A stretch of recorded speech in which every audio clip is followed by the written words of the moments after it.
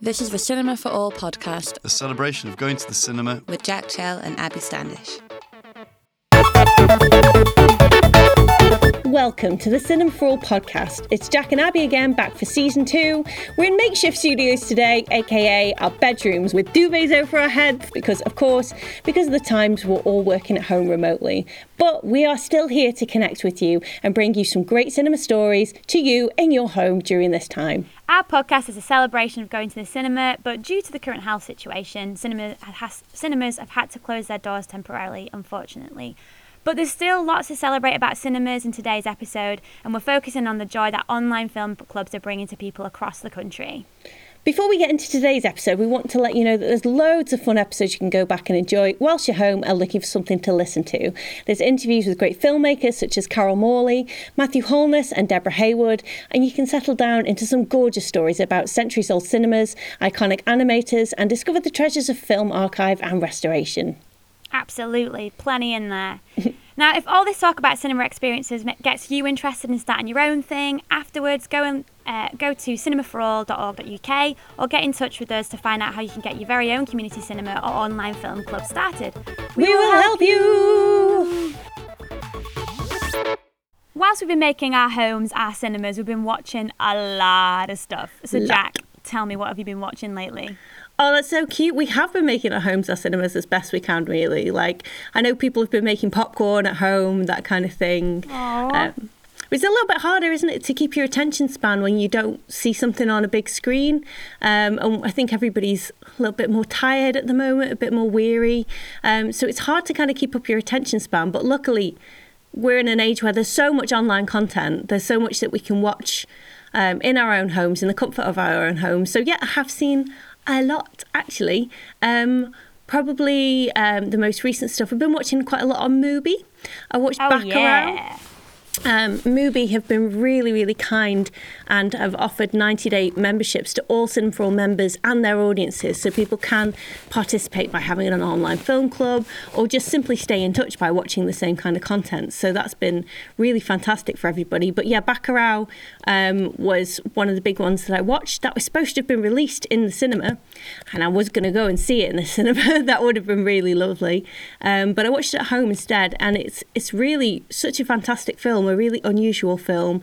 Really reminded me of the video game Far Cry 3. If anybody's a gamer out there. Big Far Cry fan, aren't you? Yeah, I love Far Cry. It's a really, really similar thing. It's got sort of an enclosed community. It's got lots of like druggy, trippy scenes. It's got kind of outsider tourists coming in, and there's kind of a bit of a horror element to it as well. It's really is very video gamey, but also really fascinating, and a look at kind of colonizers and tourists and what they do to really enclosed communities in places like Brazil. So yeah, I really, really enjoyed it. It got a little bit kind of schlocky towards the end, but I thought it was fantastic. A really, really great film to get this online film club era started. Excellent. It's definitely on my list to watch, that one. But with Mubi, I've been trying to go like in order of when they're like going to go off Mubi. That is a smart way. Last 30 days, don't they, each film? Yeah, that is a smart way of approaching it, instead of just being like, I want to watch this, even though it just popped up today, which is what I do. It is really good because it's kind of like, well, if you're not going to watch it now, you're never going to watch it.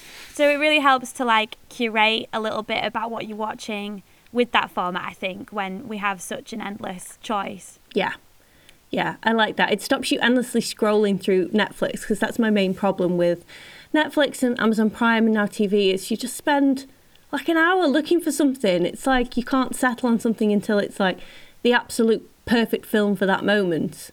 And it just you just waste your time. So it's good to have that cut down for you and somebody not tell you what to watch, but just funnel you into a more productive watching pattern. Yeah, for sure. I spent like an hour yesterday programming, inverted commas, my Netflix, like all my different accounts, so that when I want to watch something, I know I can't complain. Like there's something for every different mood. That's a really smart idea. That's really clever. I mean, you're making me want to get a spreadsheet together and colour code it for films that are available and where I can get them from and what order I should watch them in. You do love doing that, and I bet people would love for you to share that as well. Oh no, what have I done? Oh no, we've made it work. What else have you been seeing? So I've been watching the Vengeance trilogy on Mubi as well. I've watched the first two. I've watched Sympathy for Mr. Vengeance and Oldboy, which I do remember watching Oldboy, not at the time, but sort of when it was out on DVD, sort of in the early 2000s, but I don't really remember very much about it. But I preferred Sympathy for Mr. Vengeance, actually. I thought that it was a better structured film. It was less about kind of the schlocky moments. And also the representation of women was a little bit better in Sympathy for Mr. Vengeance, whereas in Oldboy, for me, that's something that lets it down a lot and means it just doesn't hold up as well. And I think that some characterizations that you would have forgiven a little bit more in 2003, but I think people are much more aware of what's just not a cool thing to do with your female characters, and it's, that kind of dates the film for me. But Sympathy for Mr. Vengeance I really enjoyed. It's got the dad from Parasite in, which I absolutely love, and I've talked about him in previous episodes. So that's just another thing that made it a whole star better for me than Oldboy. But I'm going to watch Lady Vengeance soon and kind of complete the trilogy. Although it's kind of only really a trilogy for Western audiences. I think that was something that was badged as a trilogy just to tie 3 films by the same filmmaker together. I don't think they were intentionally made as a trilogy. Yeah. It's funny what you're saying about when you watch something now that was made even just, about 18 years ago, and how you watch it through a different filter as things have changed about kind of representation and things like that. And I think you're right about the trilogy thing. In fact, when you've mentioned in these films, like Oldboy was a really big 3 for 10 in a HMV deal, and that's how you used to be able to get to try out loads of cool international films and take a punt on some independent films. I remember I wanted to watch Magnolia, and it was like 25 quid to buy it just to watch for the first time. And so I think Mubi's kind of like an online current version of that in a sense, to give you a chance to test your taste. That's amazing. Mubi is the 3 for £20 world cinema section of HMV circa 2005. Yeah, I'm here for it. Yeah, same. Have you been watching some non-Mubi stuff as well? Yeah, I have. So I've been going back to some older things. I rewatched Kill Bill 1 and 2. Oh, nice. I did that fairly recently, actually. Did you? Yeah. Did you think they held up? I thought the 1 did. I didn't think 2 did. Fair enough. I think I loved them when they came out. I remember them being released, they were 18 rating, and I couldn't go to the cinema to see it, and I was just waiting for it to come out of Choices and just be a bit naughty and watch it when I was a bit younger. Yeah, like Blockbuster. And I still think it held up. Really think I love all the homages. I love how it doesn't shy away from and now I love this film, so this is how I'm shooting this scene. Uma Thurman, so great. Lucy Liu, absolutely brilliant. Oren Ishii's speech in Kill Bill Volume 1 is just one of the best things that's ever been committed to film. I just think it's just really cool. I like the second one just in a different way. And then I also watched I watched I, Tonya again. This is the second time this year I've watched it, but I showed it to my parents who loved it, and I love that film still. And Jack, I saved this. I didn't tell you I watched it, so we get that good podcast content. The Bodyguard. Oh, Bodyguard, Whitney! Oh, Abby, that's so exciting. How did you find it? I really enjoyed it. Yeah. So we watched it and didn't really know loads about it. Just know that it is an iconic film, that you love it, and it's got Whitney and Kevin Costner in it. Loved how 90s it is. So 90s. Whitney is effortless. When she sings, she doesn't even have to move at all. No. When she's busting out those notes, and it kind of made me think, wow. I thought it was very gentle. I quite liked how gentle and slow it was as a film. It took its time. The bit where she throws, where she's got the samurai sword, she goes to his house and she sees a samurai sword, which is, again, you're not expected that to be in the film. And then he's trying to prove how sharp it is by he throws her scarf in the air and it just cuts on top of the sword in half. So 90s. Yeah, so 90s, great metaphor for their delicate relationship. I'm in. I thought it was good. Really enjoyed it. And of course, after listening to that Dolly Parton podcast about the I Will Always Love You song and like getting it for the film, and it was a last minute addition and it made it like have this whole new fame, was quite cool. Yeah, I loved, so we're talking about the podcast that's called, oh God, what's it called, Abby? Dolly Parton's America? Dolly Parton's America, that's it. And it's hosted by Jab Appamram. It's sort of a Radiolab podcast. And there's an episode in particular that really focuses on how they acquired that film. And it acquired that song for the film. It does really bring it to life. So we definitely recommend people go away and listen to that episode because it's really fantastic. One of the best podcasts I've listened to as well. Really nice thing to have during these times, I think. Yeah, and lots of film stuff as well, because obviously 9 to 5 and other films that Dolly was in, it really explores that. So yeah, go listen to that. Yeah, definitely. I also watched Married to the Mob on Sunday. Producer Jay is nodding eagerly. Because it's so good. It's so good. Yeah, it was a lot of fun. Just Jonathan Demme? Demme. I think I've done this before on the podcast, so sorry. Jonathan Demme, I just think he's such an interesting director because like none of his films are the same kind of theme at all. But I just think he's a great director. Love Michelle Pfeiffer in it. Oh my God, the accents are so good. There's a great scene where she's trying to deny to somebody's wife that her husband is there with her, and then she goes, "Oh yeah, nobody's here. What are these then?" And then she goes, "Glasses," and it's just so good. And really young Alec Baldwin in it. Yeah, perfect casting. David Byrne doing the soundtrack. David Byrne and Jonathan Demme, man. I mean, what a dream team. I know, so good. It's just one of the greatest pairings in cinema history of all time. Yeah, Jonathan Demme always like works with like such a strange amalgamation of people, but it always works so with Ricky and the Flash with Meryl Streep in, which I think is on Netflix. I enjoyed that film. So it's Jonathan Demme directing.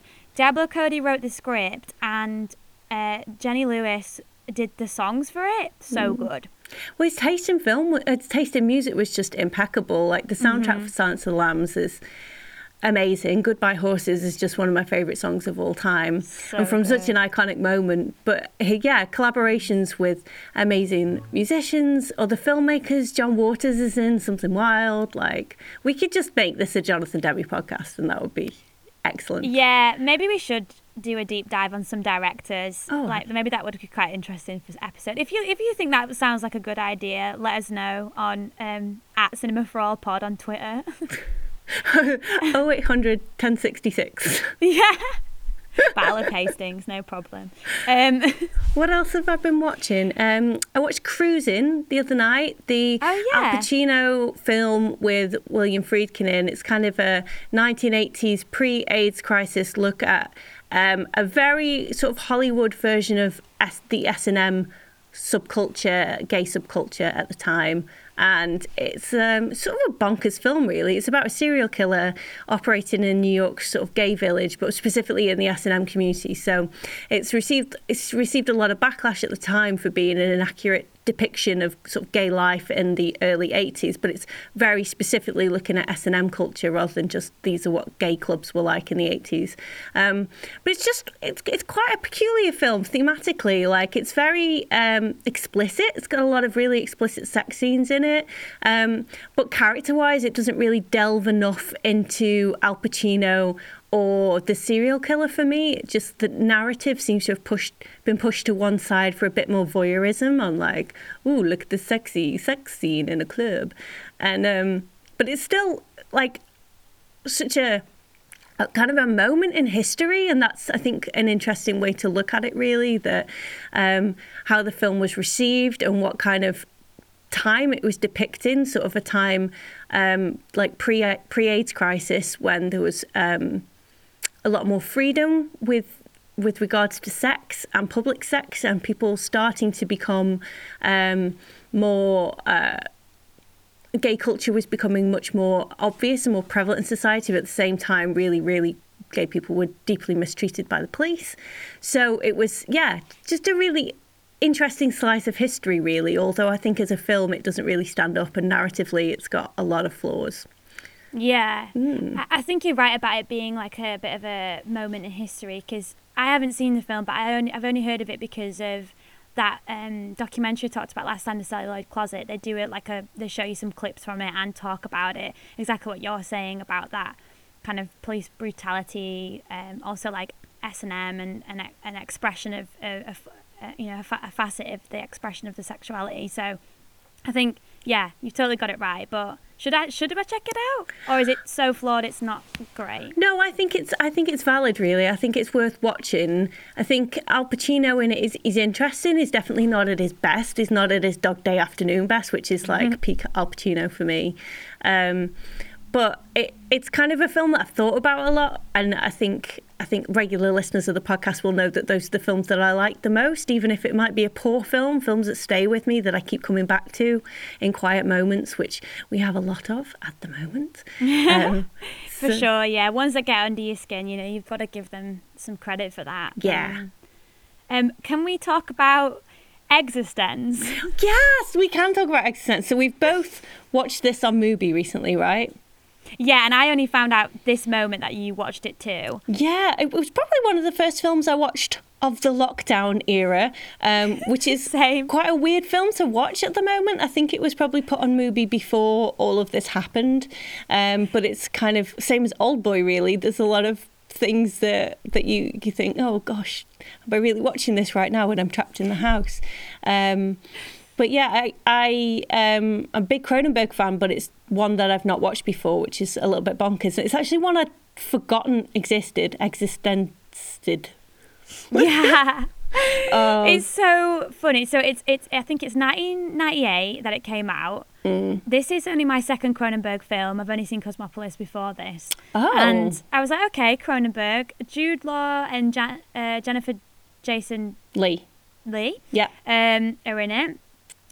And it's about kind of like a future where you can have a virtual reality, but the way that you get into those games is you have something called a bioport, which grossed me out to no end. Yeah. Which is like a hole they put at the bottom of your spine, and then they plug in these horrible like umbilical cord looking things to get you into the game. This is one. I'm so glad you've seen it, Jack, because I feel like you're either living in this world and you've seen eXistenZ, or you're living in this world and you haven't seen eXistenZ, and they're the two different people in this world. Yeah. The Jude Law is doing a Canadian accent, and he's doing his real best. I think the accent work in the film is one of my favourite things about it, actually. And it's very funny that he's not doing an American accent, it's a Canadian accent. Of course, David Cronenberg is Canadian, and I think technically it's a Canadian film, but just those little hints of Canadian accent are just like perfection. I love that stuff. So good. But when Jude Law is kind of like scared, like his character's scared, he goes full British, but then he'll bring it back with like, I don't care about that, or something like that. The hair, like Jennifer Jason Lee. Jennifer Jason Lee's hair in it, in the opening, is iconic. She kind of has like two sections at the front straightened, then she has it crimped, and then she has another section straightened, then she has it like wavy. Yeah. Iconic. Just like the crimping era. To see it depicted. Era. To see the Babyliss crimping era depicted so accurately on the big screen is. That is so good. I would love like a little series of films that fit that label. Well, also, that's how we lived our life in 1998. It was very similar to lockdown. We were sitting in our bedrooms with a Babyliss crimper, going to town on our fringes. So. It really is true, just burning that hair away. Yeah. With the worst hairdos. But also, what I felt like the film was David Cronenberg feels like he's watched Alien 4 Resurrection, which is a 1997 gem of a trash film. Yeah, directed by Jean-Pierre Jeunet. Yeah, Jean-Pierre Jeunet. Crazy. I think Josh Whedon wrote the script, but then like quit, I think. And then Sigourney Weaver is at her finest, but also it's got Winona Ryder in it as well. It is a 90s dream, but it's like he watched that. I mean, Alien Resurrection is like fan fiction anyway. It's like he watched that and then opened up a Word document and then wrote Existence. Like, it's like he's been influenced by that. Opened up his Word Windows 98. Boo, boo, boo. That's what happened, and then he got right in that Existence. Amazing. The gun in it, there's a gun in it. Gun's amazing. And if you've seen it, you'll know exactly what I'm describing. That's built from like bones that have still got gross, dripping like gristle on them. Yeah. And it shoots teeth. Yeah. It is one of the most disgusting things I've ever seen in my life. And it is so effective how it makes you feel that I kind of gave it a star just based on that. Yeah, you've got to get you watching some more Cronenberg. Like, your homework is to go away and watch History of Violence, which is on Amazon Prime. And like, that's the one. It's not like a body horror. It kind of, I think Existence kind of bridges the gap between where he's still got a lot of body horror in his movies, Cronenberg, but it's starting to move away to more relationships and stories and something that's a little bit more blockbustery. And then you get History of Violence in the early 2000s, which is just a 5-star film. So okay, I will get that watch because I know you're passionate about it and you've seen it at the cinema a couple of times, haven't you? A gazillion times is the answer. Anything else you want to mention that's stuck out to you? I've watched a couple of docs. I've watched the Trixie Mattel documentary, which is just fine. Like, you have to be a fan, which I am. That's enjoyable. And then I finally caught up with Three Identical Strangers, which, if you remember when that came out, I was like so excited about, and then just managed to completely miss it being on the cinema. And it just got uploaded to Netflix maybe about 2 weeks ago. And I watched that, and I think narratively it's really well told. It's very emotional, and I think it also speaks to the power of documentary as well, in that some things, no spoilers, have happened as a result of that film being committed to the big screen. So I kind of love that, when the power of a story being told cinematically has an impact on the world and on people's lives. And I was not expecting that from this film. I thought it was just going to be, I've read the newspaper story about the Three Identical Strangers. So these were triplets that were separated at birth and then found each other when they were 19, just by chance, really. So I'd read the newspaper stories around it, and pretty much everything that I could gobble about it. But the film takes you on a different journey. And it's quite unusual for a documentary to not just be a retelling of the long form newspaper article on it. So it's really successful there. There's a lot of like Wikipedia page documentaries happening. Oh, but that one is really, really so good, and how the story just unravels. Yeah. But yeah, loved it. It's worthwhile watching that. It's a nice, easy watch, good distraction, which I guess we're all looking for films that are a good distraction at the moment. So yeah, I would go and check that out. So today we're talking about online film clubs. Obviously, it's a really challenging time for cinemas at the moment, and community cinemas as well, and that we're unable to have public gatherings, we're unable to share cinema as a community, and that can really make a difference to people's lives. A lot of people socially depend upon film, socially depend upon their cinema or their community cinema, and it can be a really challenging time to make sure that we maintain those connections while still experiencing great film and continuing our film education. So what we've seen pop up almost immediately after the closing of cinemas and the closing of community cinemas is online film clubs. Now, this is not entirely new. People have been doing watch parties for some time, where you stream a film at the same time and then congregate somewhere together online to chat about it and share your experiences. But boy, have we seen an absolute boom of those in the last couple of weeks, with groups just jumping on board with this as a fantastic way to keep those connections and just keep being a community cinema. Keep your doors open, even though you can't be publicly gathering together at the same time in the same place. So what we did really quickly after we all sort of started working at home and community cinemas closed their doors, is we put together an online film club guide. So if you want to learn more about putting together your own online film club, then we recommend going to the website. The Cineforoall website, will pop a link in the show notes, and we have a really beautiful little downloadable PDF where you can find all that information about how to get started. Abby, what do you think about online film clubs? I think they're awesome. I think what a great way to share something together. Still, like you say, still make it about a community. I think what's really cool is a few people have been saying to me that they've managed to try out films that they might not be able to try out necessarily at their original community cinema. And this might even influence how they program in the future in terms of what films they're going to try with their audience, what their audience might be open to, and even just showing people at a really kind of worldwide level the joy in this kind of shared experience. And I'm hoping that, and I think it will happen when we can reopen our doors, is a lot more people will flood through and want to keep this kind of momentum going and this kind of connection. I think as well, it just does make you feel like you're part of something, like you're being together. I've really benefited from like watching something at the same time as somebody. It makes me feel like I'm connected. It gives a bit of structure to my day. And yeah, it's been so lovely to hear about how it's going for people. A few people even said like it's like a bit of like an outreach project, because there's people who just cannot simply attend their cinema for whatever reason that might be, whether it's accessibility or timings or childcare issues. But now they can do it at a time that's kind of convenient for them, and so many more people in their community are getting to join in on what they're doing. Yeah, I think the accessibility thing is such an important point, Abby, that this shows how much more accessible we can all be, how much more accessible community cinemas can be, how much more accessible independent and commercial cinemas can be, that we can make these solutions for people that might not be able to actually physically attend our screenings or might be uncomfortable physically attending our screenings. And I think that would be an incredible legacy of this time. And it's really wonderful to see everybody using this moment to problem solve and to keep going. You know, one of the things that I love is that it proves that cinema is not just a luxury.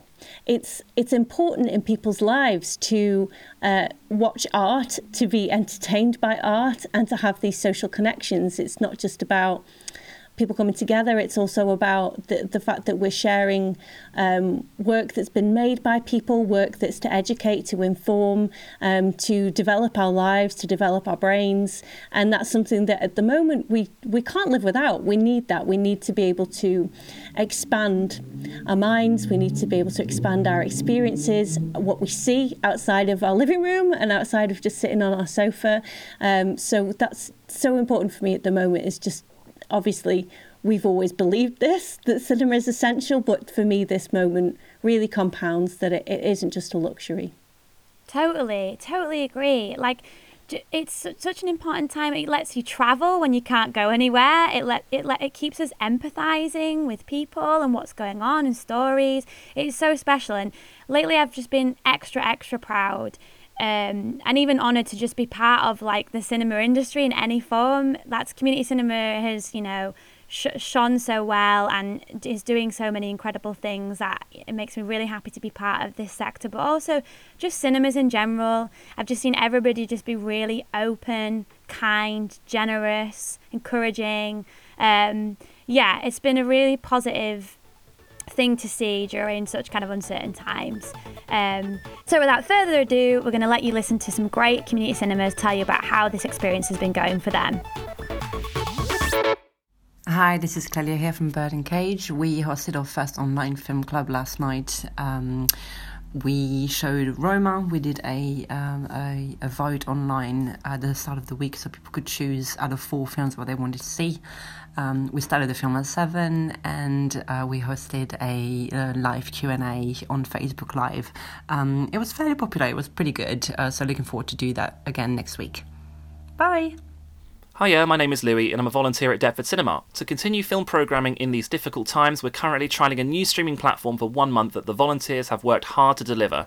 We're showing a range of licence-free short films from students, local filmmakers and artists, as well as low-budget indie features too. We're using Vimeo to upload films and monetising them with all proceeds going back into the cinema. Anyone can watch a film for £2, either on their computer, mobile device or smart TV through the Vimeo app.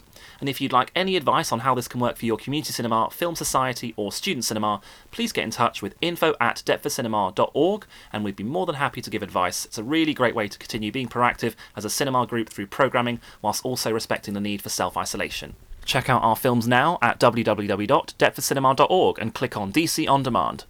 Hi Jay and everyone at Cinema for All. I'm Ash from Film Unit in Sheffield. We've been running Film Unit remote. which is our remote programme for the period of the lockdown. We've been running 2 films a week with an indie release on Wednesday using Mubi. So, for instance, we showed Bacurau last week, and then a big release on Saturday, which we've showed Clueless and Spirited Away for so far. It's going well. Numbers are a thing that it's quite hard to tell how many people you've got doing it for obvious reasons, but the most important thing to me and everyone else on committee is that it exists as a service that if people want to watch a film with other people, then we are there for that. And even if that's just 1 or 2 people on a Wednesday evening, then we'll be there for that. If people who are listening want to join in with that, they're more than welcome to go check out the Film Unit Facebook page. Thanks. Hi, this is Matthew from Godalming Film Society. We've done a couple of interesting things during the current situation. We cancelled all our in-person screenings, but we've put them online so that people can log in, our members can log in and actually watch the films being streamed on the evenings we would normally screen them. And that's gone down really well. They've been able to see them even with subtitles if they needed to, and we've added our normal film introductions to them too. So that's really exciting and gotten really good feedback and viewer numbers so far. We're also reaching out to people with emails and newsletters. We're doing recommendations of films that are coming up that we think they'd like. We've got links to films we've previously screened over our past 12, 13 seasons and where you can find them on Sky, Amazon, Netflix, iPlayer, and so on. And we're doing lots of recommendations about, here are books, articles, further reading, videos related to films that we screened that people might enjoy even more. So we're just trying to keep lots of good contact with our members and keep them informed about what they can do around the society, around films, to enjoy the sort of fare that we would normally put on. Thanks for everything you're doing to help us, to support us in doing all that as well. It's been wonderful getting to know people a bit more and putting on cool services different than the normal services. Hi, I'm Jenny, one of 3 from Magic Lantern Film Club, the other 2 being Mel and Alison. We are, or we were, Sheffield's nomadic film club. We put on shows Canal Side, in a library, a museum, a bike repair shop, though all that seems quite dreamlike now. Truth be told, we'd wound down. Alison had relocated to Barcelona and Mel had become a carer for her brother with Huntington's. And in a weird way, COVID-19 has revived us. We're doing our 3rd simultaneous YouTube screening on Sunday. Vincent Price in The Last Man on Earth. There's so many things we miss, not least the roundtable planning meetings, but we can do this, so we are. Hi there, my name's Bridget and I do operations and programming for the Regal Cinema in Fordingbridge. We have decided to try doing online screenings and it's been going well so far, although we haven't done our first actual screening. But we've set up a Facebook group which has been doing really well. It's got over 100 people in it and everybody's been really interactive. And they are currently voting for their first film, which we're going to show by BBC iPlayer. So it'll be interesting to see what they choose. If you want to get in touch with us about what your cinema is doing during this time, please send us a voice clip no longer than a minute long to info@cinemaforall.org.uk and we'll do our best to share everyone's story. Yeah, and we just wanted to take a minute to let you know that the Cinema for All team are still here for you. If you're a community cinema, we are working at home, we've still got plenty to do, and we are doing our best to support you during these changing times. So if you would like to support us as an organisation during a time that is a little trickier for us, then we have got a link in the show notes where you can find different ways to support us. But one of the very basic ways of supporting us is if you like our podcast, the Cinema for All podcast, please rate and review us on iTunes, share us on social media, which is @CinemaForAllPod, or even just tell your pals about it. It goes such a long way. But for now, it's time to roll credits. Producer? Jay Platt. Logo designed by Lydia Lipinski at Thoughts Make Things. Hosted by Jack Chell and Abby Standish, with thanks to Bird and Cage Cinema, Film Unit, Deptford Cinema, Godalming Film Society and Magic Lantern Film Club, and Deborah Parker. The Cinema for All podcast is supported by the BFI, awarding funds from the National Lottery. Thank you!